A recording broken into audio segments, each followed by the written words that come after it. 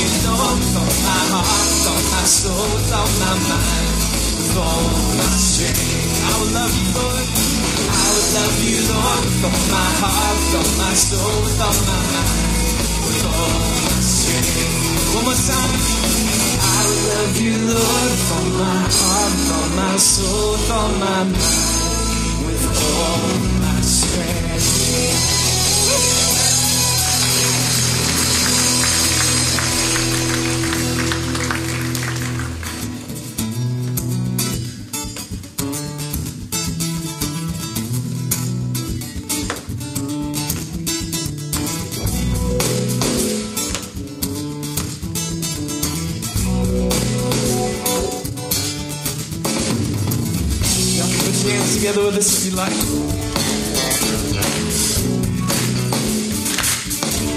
I sing it out. Get joyful noise to the Lord.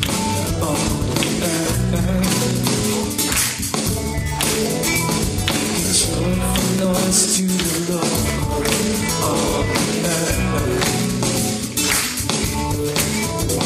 Get joyful noise to the Lord.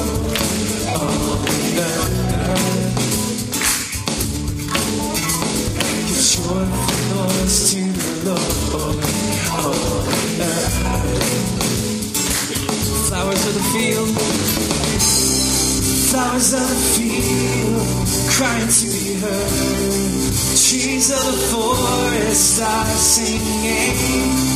All of the mountains with one voice are joining the chorus of this world.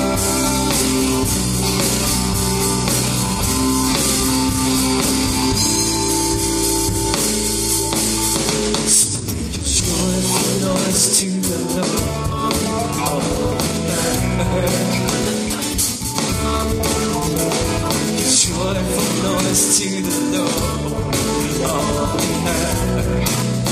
Sing it, church. Make a joyful noise to the Lord, all the earth.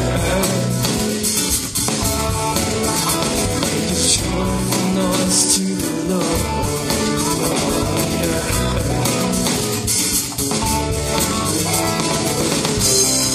Flowers of the field crying to be heard. Trees of the forest are singing. All of the mountains with one voice, join in the chorus of this world.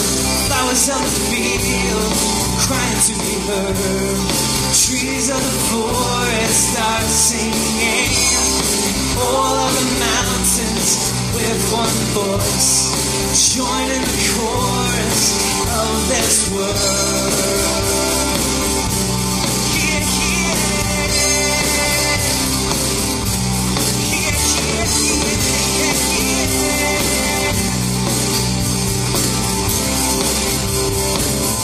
Sing it out.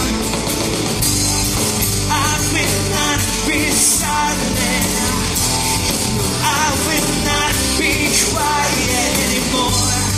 I will not be silent. No, I will not be quiet anymore. Oh, anymore. Oh, anymore.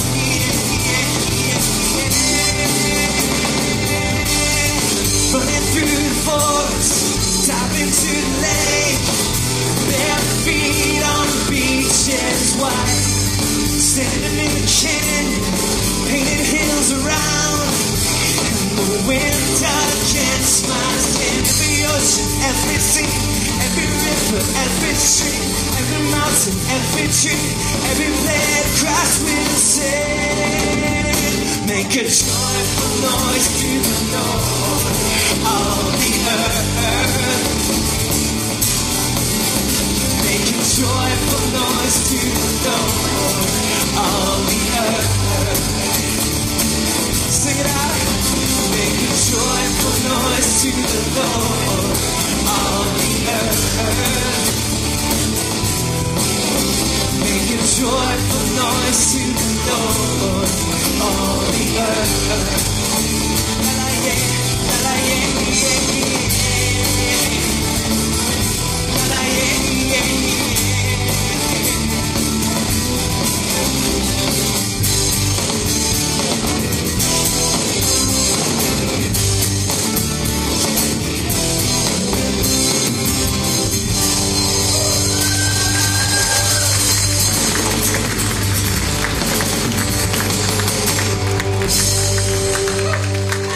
Amen. It's great to sing with y'all. Y'all can take a seat. Please bow your heads as we continue to celebrate by focusing on the Lord and His Word. I'll read from Psalm 40. I waited patiently for the Lord.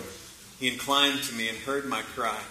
He lifted me up out of the pit, out of the miry clay, and set my feet upon a rock, making my footsteps firm. He put a new song in my mouth, a song of praise to our God. Many will see and fear and put their trust in the Lord. Father, we gather as a people celebrating your greatness. We sing along with the stars and the heavens and the rocks and the trees that proclaim you as their creator and all of your beauty and all of your glory. Lord, we also recognize that we've often denied that truth.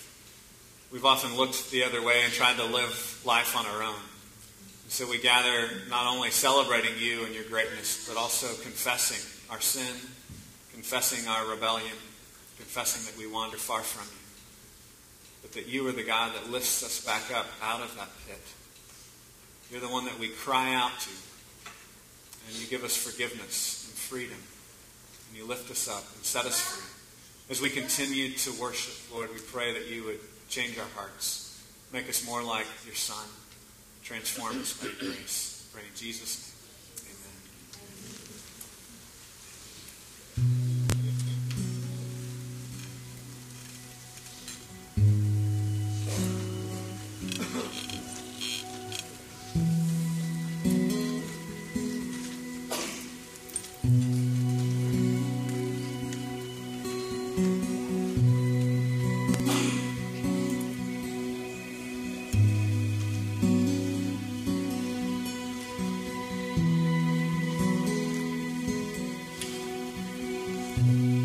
Sing the song of brokenness with us. Lift us up, for we are heavy laden. Only need and brokenness we bring. You alone can rescue us from falling. We are weak, but you are strong. Lift us up.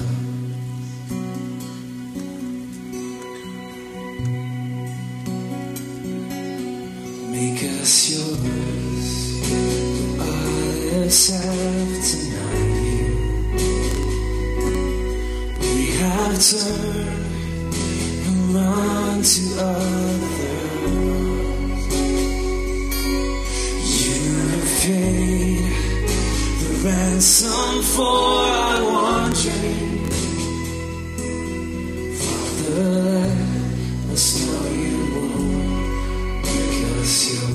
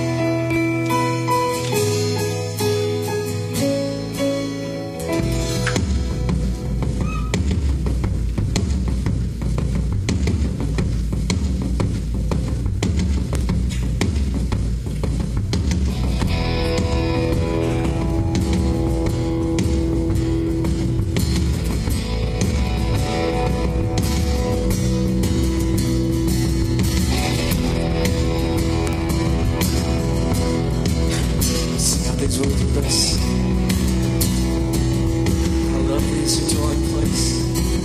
How lovely is your dwelling place. Oh Lord Almighty, for my soul longs and even faints for you.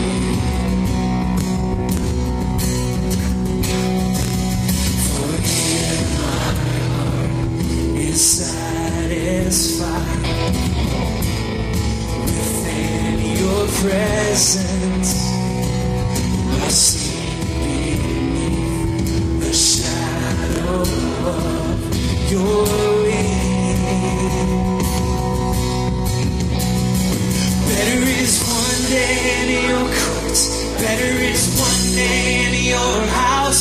Better is one day in your courts than thousands elsewhere. Better is one day in your courts. Better is one day in your house. Better is one day in your courts than thousands elsewhere. Thousands elsewhere.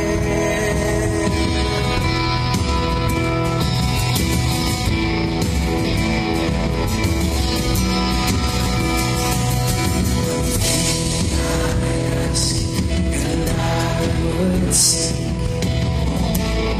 to see your beauty, to find you in the place your glory dwells. One thing I ask, and I would seek to see your beauty.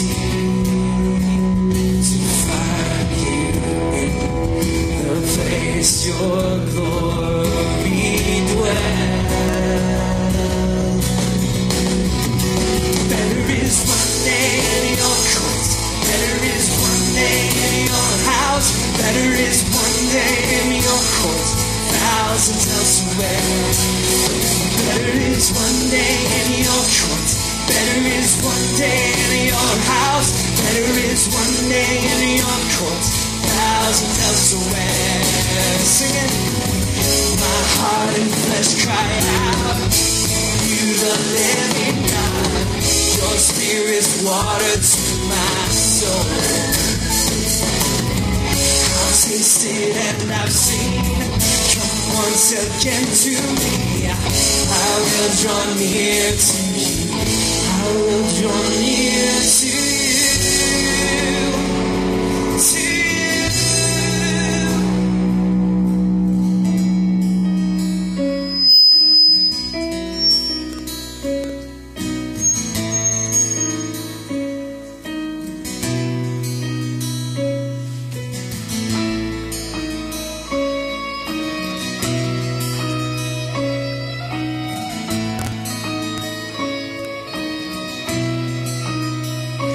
Better is one day, better is one day, better is one day, thousands elsewhere. Better is one day, better is one day, better is one day, thousands elsewhere. Better is one day in your courts, better is one day in your house, better is one day in your courts, thousands elsewhere. Better is one day in your courts, better is one day in your house, better is one day in your courts, thousands elsewhere. Better is one day in your courts, better is one day in your house, better is one day in your courts, thousands elsewhere. Better is one day in your courts, better is one day in your house, better is one day in your courts, thousands elsewhere.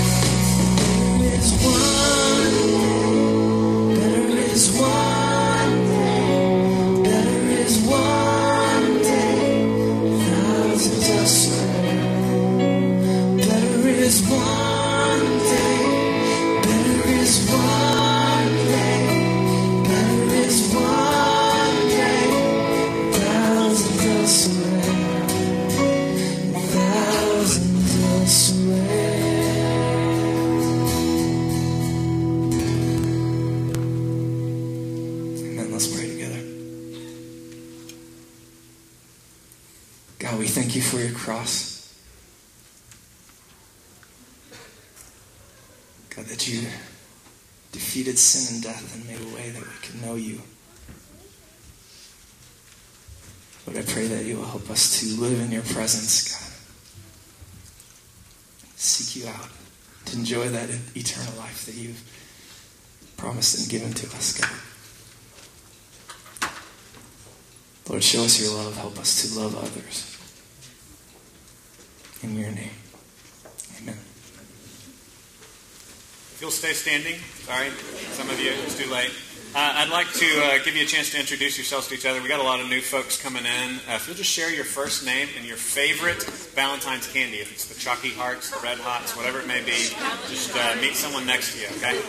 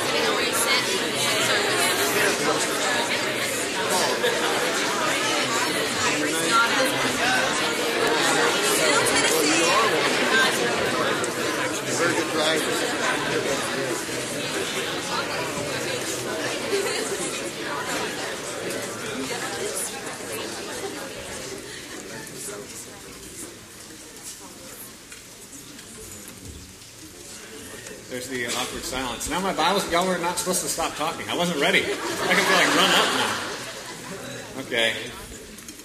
This is what's called an awkward transition. All right. If you will open your Bibles to Genesis chapter 2, since you're done talking, go ahead and open up to Genesis chapter 2. We are going to try to look at what the Lord has to teach us out of His Word about Valentine's Day. All right, we don't always celebrate every holiday that Hallmark creates, but we thought today it would be fun because we finished our book study in the book of Titus, and in Titus we were studying the counterculture. Actually, now I still need to grab my clicker too. In Titus we were studying the counterculture that God calls us to create, and part of that is not just the kind of church and the kind of community that we build, one that's beautiful and attractive and shows how great God is, but it's also, there's the counterculture image, but it's also in our marriages. We are to set up a different kind of culture even within our marriage, that we would live differently, that we would look differently, that we would honor God with our relationships.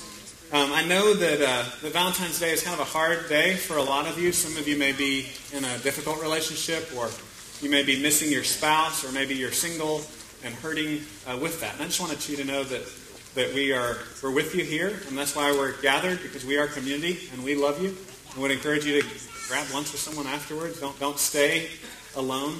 But I also want to encourage you that the promise of God throughout Scripture is that He is our comforter, that He is the God that will be with us. That the old covenant name Yahweh is I am, I will be there with you. That is what His name means. And the promise that's repeated more often than any other promise in the Bible is I will be your God.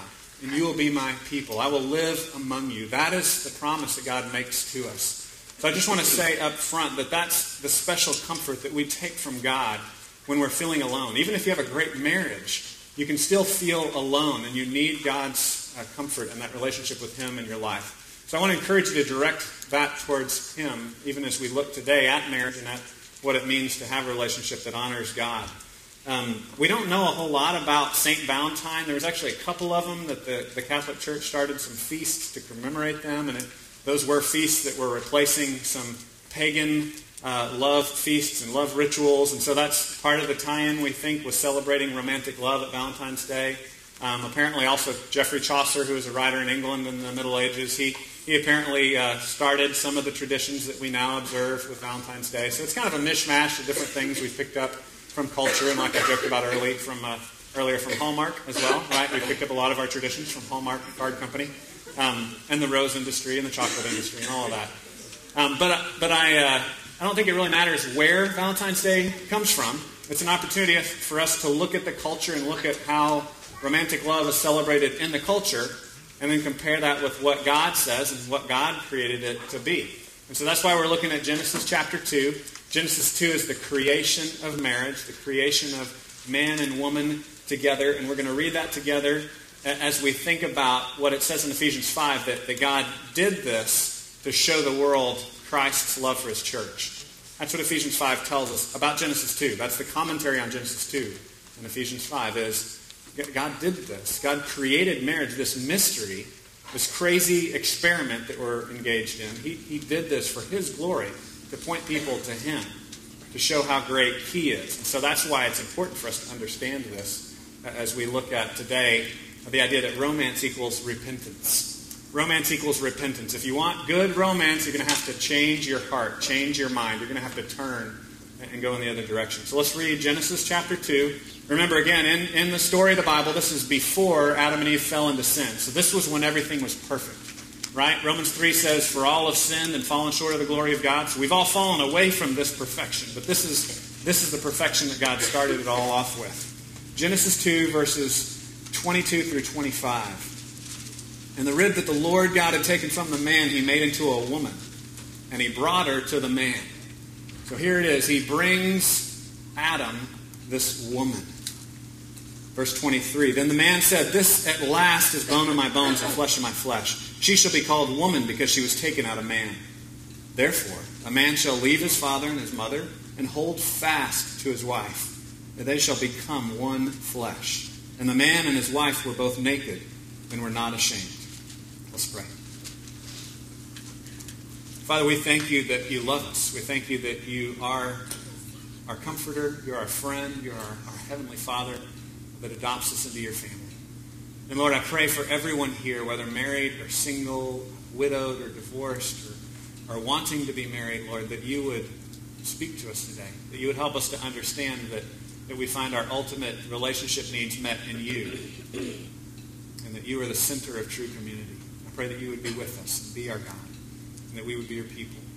I pray in Jesus' name. Amen. Well, it was 1929, and it was the Rose Bowl. And a guy named Roy Riegels was recovering a fumble, and there was chaos that ensued in this football game. And apparently a couple of guys tried to tackle him. He got hit real hard. He got spun around, and then he ran as hard as he could for 65 yards in the wrong direction. 65 yards in the wrong direction, and it was a teammate of his that tackled him so that he wouldn't score a touchdown for the other team. And this morning, my desire is to be that teammate of yours that runs 65 yards to chase you and tackle you before you score points for the other team. Because I believe, and I need you to do that for me as well in good Christian community, because I believe we're all going the wrong direction.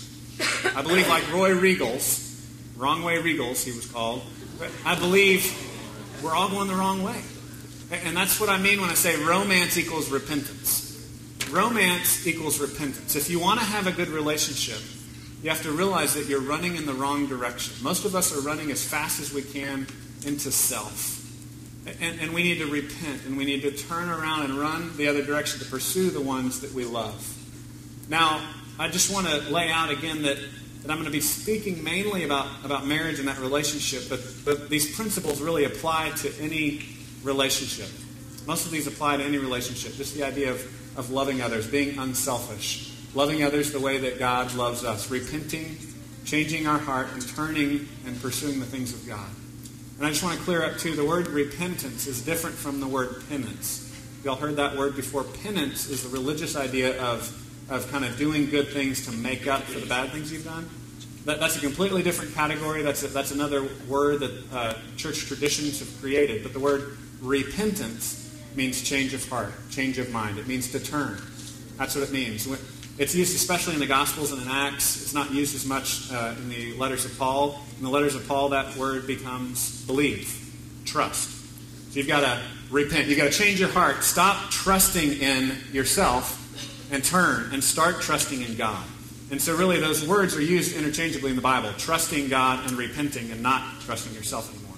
Changing directions, turning and pursuing after him. And that's what we need if we want to have good romance in our marriages. The first thing that we see here in this first picture of what romance is supposed to be like is the idea of celebrating grace.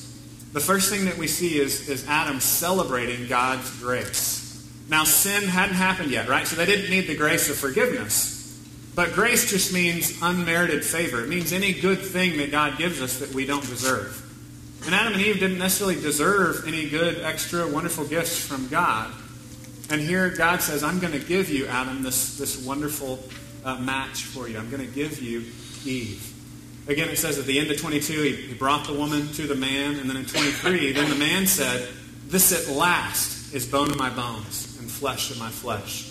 She shall be called woman because she was taken out of man. It's like he just breaks into song.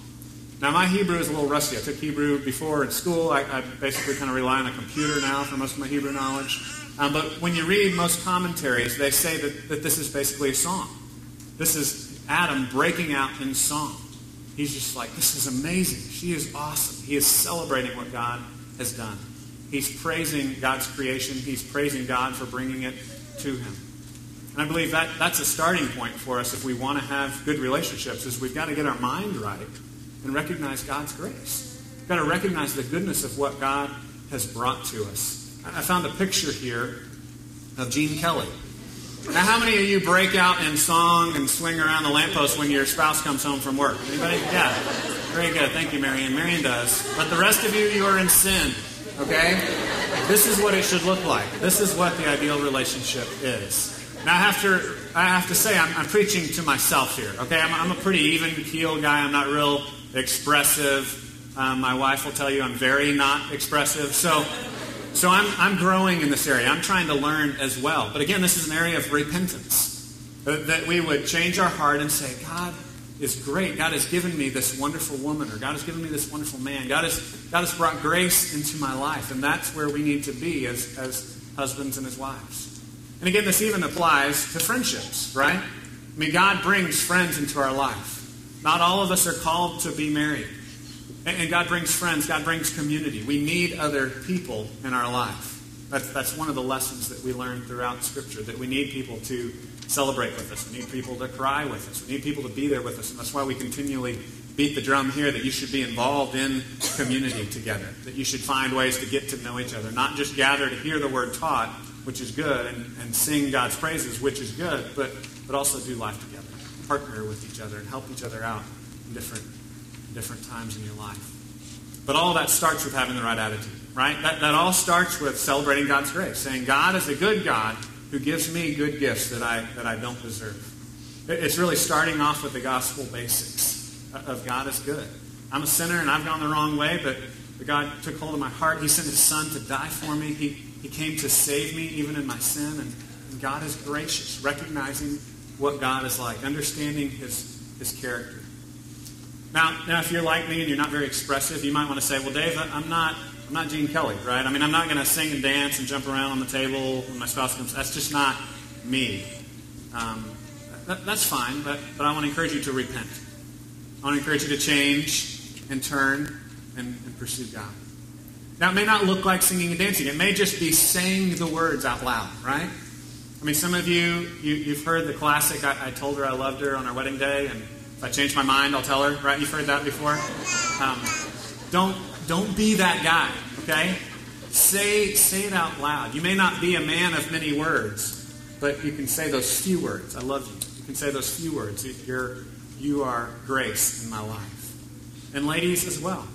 Ladies usually have a reputation for being a little more expressive than men, but ladies, you need to learn to express that affection as well, and make sure your man understands that you don't think he's just one more kid in the way, but that you actually think he's a wonderful gift.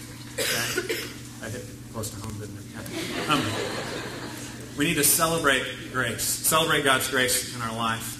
Others of you, too, I think, may be thinking, Dave, you don't understand because the feelings just aren't there anymore. And I can't just create feelings. And I want to challenge you. You can all access BibleGateway.com on the internet and do a word search on love. Just search the word love, and then come back to me next week and tell me if love is a feeling or if love is something that you do. Biblically, love is something that you do. It's not a feeling. It's not about, I just don't feel like it, you know? That's not what love is. Love is something we purpose to do. Now, feelings make it better, right? I mean, feelings make it more fun. And I think ultimately the way that our feelings change, the way that we begin to have right feelings, is coming face to face with the God of the universe. Coming face to face with the God of the universe who we deserve to be punished by. We deserve to be alienated by him. Romans 1 says, God's wrath is poured out on us, that God gives us over to our sin. And we say, we want sin. We don't want you, God. We want to do life on our own. Right? We're going to see that in the next chapter in Genesis 3, if you read on. That Adam and Eve said, no, we don't believe God. We're going to believe the lies of the serpent. We're going to do life on our own. We're going to rebel against God. And in Romans 1 it says, God's wrath is poured out, that he lets us be independent. He lets us try that. And it never goes well. I mean, it's suicide to live apart from God. And so if you understand who God is and you see his grace in Jesus Christ, that he came after us, he didn't just leave us alone, but he comes after us and he pursues us through Christ to save us, and to set us free from our suicidal obsession with independence and doing life on our own. Then you'll understand God's grace. That'll actually begin to change your heart. We wrestle with this every Sunday. This is part of the dynamic of the church coming to worship together as the people of God. We come in heartbroken and in pain, and we pray that God would give us the feelings to match the words that we're singing. Because we don't always feel like singing those words, do we? We don't come in feeling that God is gracious and wonderful, but we pray and we say, God, help my feelings to match what I know is true. Help me to be reminded of how great you are, so that you would transform my heart, so that my feelings would start to be right, and that would then start to overflow. Maybe I'm not going to start dancing. Actually, I can guarantee you I will not start dancing. But I will at least begin to have a smile on my face. I'll at least begin to be joyful. I will at least begin to express it, begin to celebrate God's grace in my life. And if you don't start there, you'll never have a marriage. You'll never have a friendship that is any good. Well, the next thing I want us to look at is the idea of starting over. Starting over. Genesis 2:24 says, "Therefore a man shall leave his father and mother, hold fast to his wife, and they shall become one flesh." The emphasis here is on the leave. Shall leave his father and mother.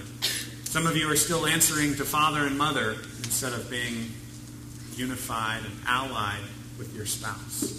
And the Bible calls us to leave that behind. The image that I chose this morning for that is the bag. The suitcase. You've heard the term baggage. Any of you bring any baggage into your relationships? Yeah, we've all, there we go. We got an amen from the PowerPoint booth. Yes. We all bring baggage into our relationships, don't we? You know, you carry these big old bags. These bags of how your parents treated you, how the bully down the street treated you, how that teacher was mean to you, whatever it may be. We all bring this baggage into every relationship we come into. And we need, again, kind of going back to the previous point, we need to celebrate God's grace and see through new lenses that God has brought someone gracious into our life, and not interpret everything that they say based on what our father and mother said, what previous people said, what other people had told us before. But we need to start over. We need to give it a clean start, a new break. We need to give them a chance to be who God has made them to be. And this is difficult even if you've been married a long time. If you've been married a long time, you need to keep starting over even within your own marriage, because you've hurt each other, right?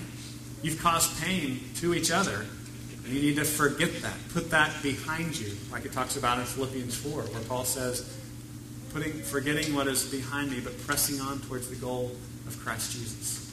We need to pursue him and the good things and the good future that God has for us. So forget the past. Throw away that baggage. For some of you, it may be not just your family, your background, your dysfunctional way you were brought up, but for some of you, it may be a hobby that you need to throw down. That may be baggage that you've brought in that's all-consuming and the most important thing to you, and it's competing for the alliances that God has given you with your spouse. Some of you may have a job that's really become more important than your spouse. It's become a mistress to you, and you need to possibly lay that down, or at least put some boundaries around it so that you can properly love your spouse. I don't know what it is, because I know it's different for all of us, right?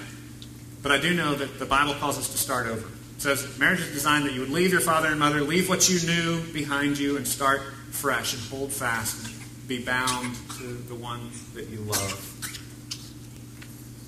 The last thing I want us to look at is the idea of pursuing our spouse. Pursuing our spouse. We'll continue this direction of leaving what's behind to then be bound, to bind, to pursue, to chase after that one that God has called us to. What does that look like? It says in 24 and 25, hold fast to his wife, and they shall become one flesh. And the man and his wife are both naked, and were not ashamed. There was a oneness there that we are to be pursuing. In the ESV it says hold fast. In the NIV, if you have that translation, it says be united to your spouse, to your husband, to your wife. In the King James Version, it used to say cleave. I don't know if y'all know that one, so that's a favorite of preachers. They like to say leave and cleave. Those are the basics of marriage. You've got to leave the past and cleave to your wife. But since cleave is not really an English word we use anymore, we try to avoid those terms that are confusing. But it basically means to be bound together. The Hebrew word means to hold fast, to be attached, to be bound. It can even mean like soldering or welding. I got a picture here of a welder. That this is how you should pursue each other. You should be burning your life together, attaching permanently in a way that it's not meant to ever be torn apart. And what God has brought together, let no man tear asunder. It should be a permanent bond. This is something, again, that we've forgotten in our culture. This is another way for us to be counterculture, that we would be faithful to each other forever. That we would bind to each other permanently, that we would be welded, that we would be glued, that we would be bonded together. That's all the images that are conjured up from that Hebrew word. And then we've got this other idea that they were naked and not ashamed. Naked and not ashamed. I've talked about this before as we pursue each other, that this usually looks like a different thing for men and women. Not always, obviously, stereotypes break down. But for men, often it's hard for men to be emotionally naked and unashamed. Men don't really like their wives coming into, what's going on in here, and, they kind of try to keep a little distance there. And for women, it's usually a little more difficult to be physically naked and unashamed. Men usually don't care. They're like, yeah, whatever, let it all hang out. But there's these different areas where we struggle. And what's interesting is, I think really at the root of this is not anything about the way we look or something that's wrong with us, right, on the outside. Because Adam and Eve, just in the next chapter, were ashamed, weren't they? And I don't think their bodies all of a sudden got ugly, did they? I mean, they were the perfect humans. They didn't all of a sudden get ugly, but they were ashamed because something was missing because they rebelled against God. So this again shows us our need for the gospel. That we're ashamed because we're broken, because there's these missing pieces when we try to do life on our own. We can't live on our own. We can't do it. It's right for us to be ashamed at one level apart from the gospel. But in the gospel, God takes that shame away. He covers us. He clothes us. He makes us His own. He adopts us as His children.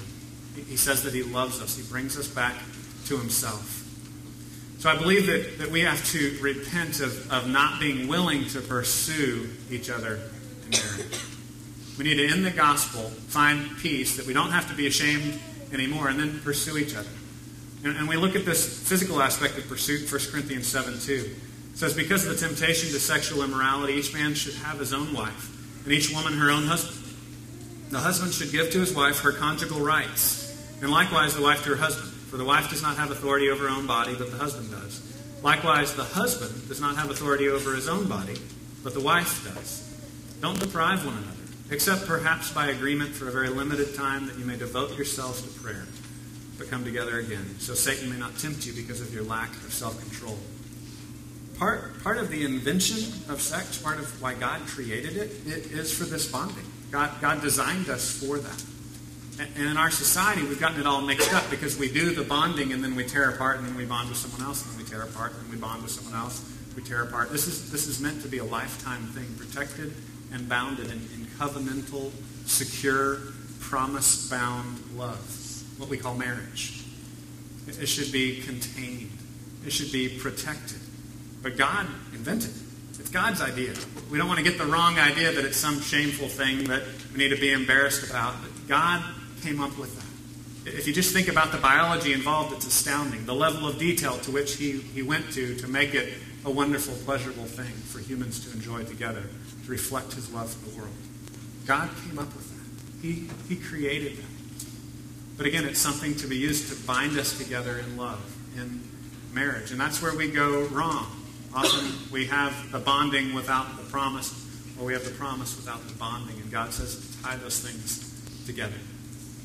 When we think about being emotionally involved with each other and pursuing each other emotionally, not just physically, I think a great verse is in 1 Peter 3:7. It says, husbands, in the same way, be considerate as you live with your wives, and treat them with respect as the weaker partner and as heirs with you of the gracious gift of life. Here, Peter is saying, treat them with respect. Be considerate of them. They're weaker, but not in a derogatory sense, not in a sense that women are lower than men. He says, they are heirs with you. They are co-heirs, equal partners with you in the grace that God has for us. Respect them. Be considerate of them. Be understanding of them, other translations say. Guys, I have to admit, I am a professional and I counsel people, but I don't always understand my own wife. I can sympathize with you. But the goal is that we would pursue her and try to be connected emotionally with our spouses. And one of the things one of my old pastors used to say is that our goal in marriage is to have a PhD in the study of our spouse. We should never stop that. That the research is always ongoing. You're always trying to understand. You're always trying to connect. You're always trying to emotionally bond with your partner and understand who they are and how God's made them. Man, I just want to exhort you to repent. Don't just go, yeah, whatever, I don't understand her. Yeah, I don't get all that stuff. No, you continue to pursue. You follow the example like it says in Ephesians 5, where it says the husband should be like Christ, who basically died for us, who came into our world, who took the initiative, who chased after us. Don't make your wife chase after you to talk to you and be involved with you and have conversations with you. You initiate with her. You pursue her. You bond with her emotionally. One of the best things that we can do is just communicate, right? So if we think about emotionally bonding, are you asking the questions? What do you love? What are you into? Are you continuing to grow? Because people change as they go on. You got to keep pursuing each other. Ask questions. I have a little sheet, a little handout in the back. But they're red. I think there's some white ones too, but they're red sheets, and they are ways that you can just have some conversation with each other, have a meeting, a date, and begin to understand each other again. Pursue each other. Understand what makes the other one tick. So I'd encourage you to grab one of those on the way out. Just give you some questions to ask of each other and ways to communicate. When you think about physically pursuing each other, again, just do you snuggle? Do you hold hands? Put your arm around each other? Pursue each other physically. Show affection towards each other. Continue to bind yourself to each other and pursue each other in physical intimacy. And the last one is spiritually. I think we also need to spiritually pursue each other. One of the startling statistics, they look at all the different things that married couples do that stay together and have good marriages. And there's a lot of things that help marriages, going on dates and talking and all these kind of things that we talk about. But the one statistic that's overwhelming, more strongly linked to a marriage staying together than any other statistic is praying together. Couples that actually pray together at night, that radically changes things statistically. And those that pray together have a much higher rate of staying together and loving each other for a lifetime. I'd encourage you to start praying together. Is it weird? Yes. I'll just let you know, yes, it is weird. It's awkward. But do it anyway, okay? Again, repent. I'm trying to be that teammate that's chasing you. You're running the wrong direction. I want to tackle you and say, just pray together. You don't have to have some kind of fancy prayer. You start with the basics. God, help us. Okay? That's a prayer. Okay? You can do that together. You can celebrate grace in your prayers. God, thank you that you gave this woman to me. God, thank you for this partner that you brought to me. Begin praying together. And men, take the initiative in that. It's going to be even more awkward with you. There's just something about men that this kind of communication and this level of intimacy just feels weirder for men so often. But guys, take that initiative. Ask them to be involved in that way. And then the last thing, we've been hitting this a lot. One is just small groups. Getting in some kind of class, like a Sunday school class or a home Bible study together where you can then begin interacting in a group like, oh, is that what that means? Or, yeah, I read this in the Bible and That was really weird. Can you help me understand that? And just interacting over the scriptures together, praying together with other people. And we have this specific class. It's going to be this 9-week class starting next week that I would really encourage you to engage with that. It's called Reunite. We've got the things in the bulletin. You can sign up and RSVP for it. But it would be a great opportunity for you to re-engage as a couple. Some of you, I said earlier, we're kind of focusing on couples that have just gotten back from deployment. But all of us need that. We all need these things. And it's basic marriage principles that will apply to anyone to help you grow together spiritually as a couple. Well, as we think about this idea of this just absolute oneness, this one flesh that we were supposed to have in marriage, right? That Adam and Eve had before the fall. And then we contrast that with the shame that we so often feel now. I just want to address that general shame that often we feel. If you're single or if you're alone, the scriptures have a lot to say to that. As we said at the beginning, God promises again and again that He is the God that is with us, that He will be our God and we can be His people. And that marriage isn't the only answer to aloneness, but that ultimately a relationship with Jesus Christ is the ultimate answer to being alone in this world.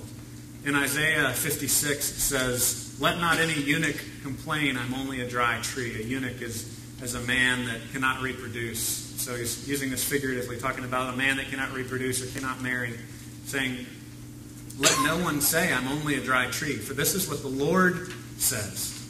To the eunuchs who keep my Sabbaths, who choose what pleases me and hold fast to my covenant, to them I will give within my temple and its walls a memorial and a name, better than sons and daughters. I will give them an everlasting name that will not be cut off." If you feel all alone and that there's no hope for you, God promises that He will give you something better than physical children as an inheritance. Something better than marriage, a relationship with Him. Isaiah 54 has a parallel passage speaking to women that have no husband. It says, "Sing, O barren woman, you who never bore a child. Burst into song and shout for joy, you who are never in labor. Because more are the children of the desolate woman than of her who has a husband, says the Lord. Enlarge the place of your tent. Stretch your tent curtains wide and don't hold back. Lengthen the cords and strengthen the stakes. For you'll spread out to the right and to the left. Your descendants will dispossess whole nations and settle in their desolate cities. Do not be afraid. You will not suffer shame. Do not fear disgrace. You will not be humiliated. You will forget the shame of your youth and remember no more the reproach of your widowhood. For your Maker is your husband. The Lord Almighty is His name. The Holy One of Israel is your Redeemer." Let's pray. Father, we thank You that You love us and that we don't have to be ashamed, that You don't leave us alone.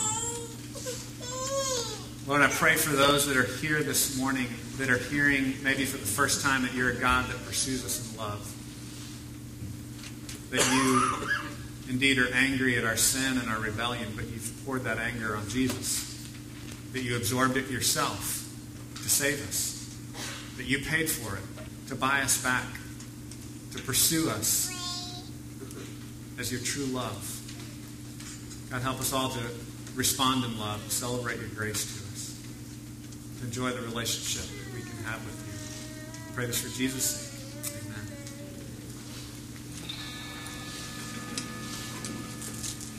I thought this would be a great song to just kind of sing on this day that we celebrate love. And this is just a kind of call to action to be the people of love and to not wait, to be here and to be now and to take this chance to take love to others. So if you guys will stand, let's sing this together.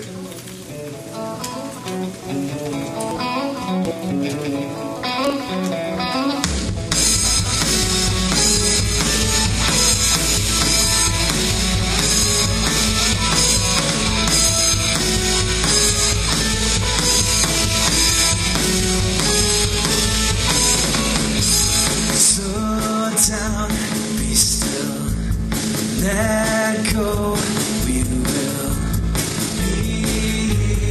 be now.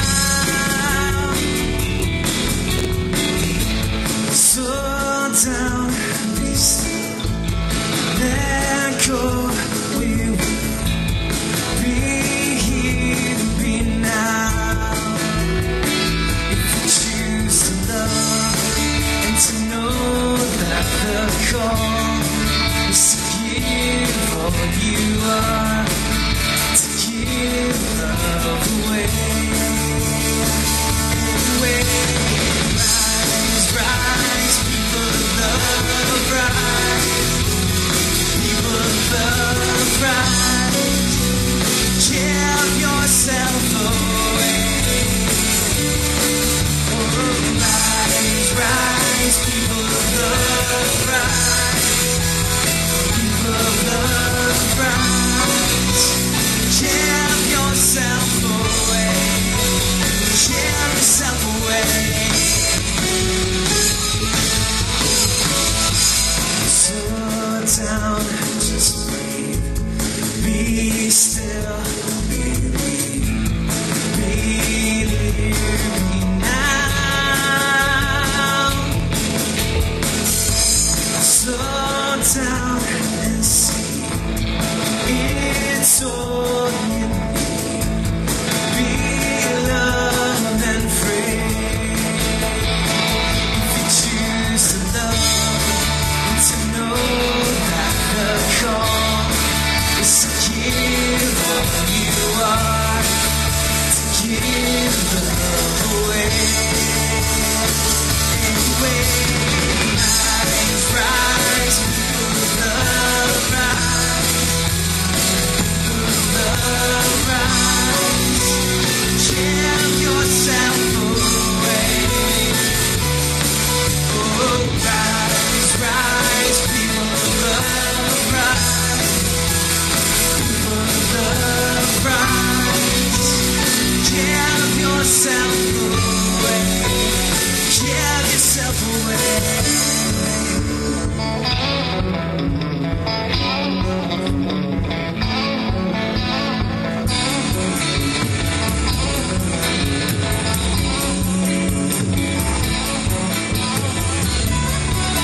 To hear the call is to give love away.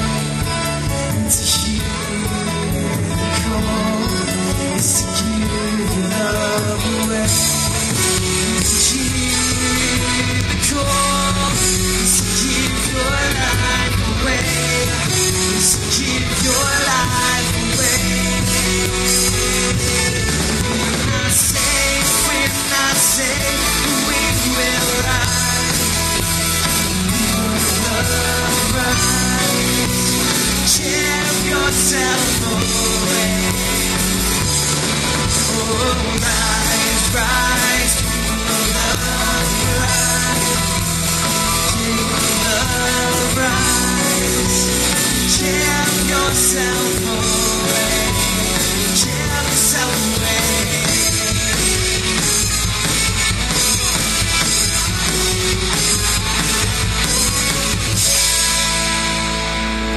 Amen.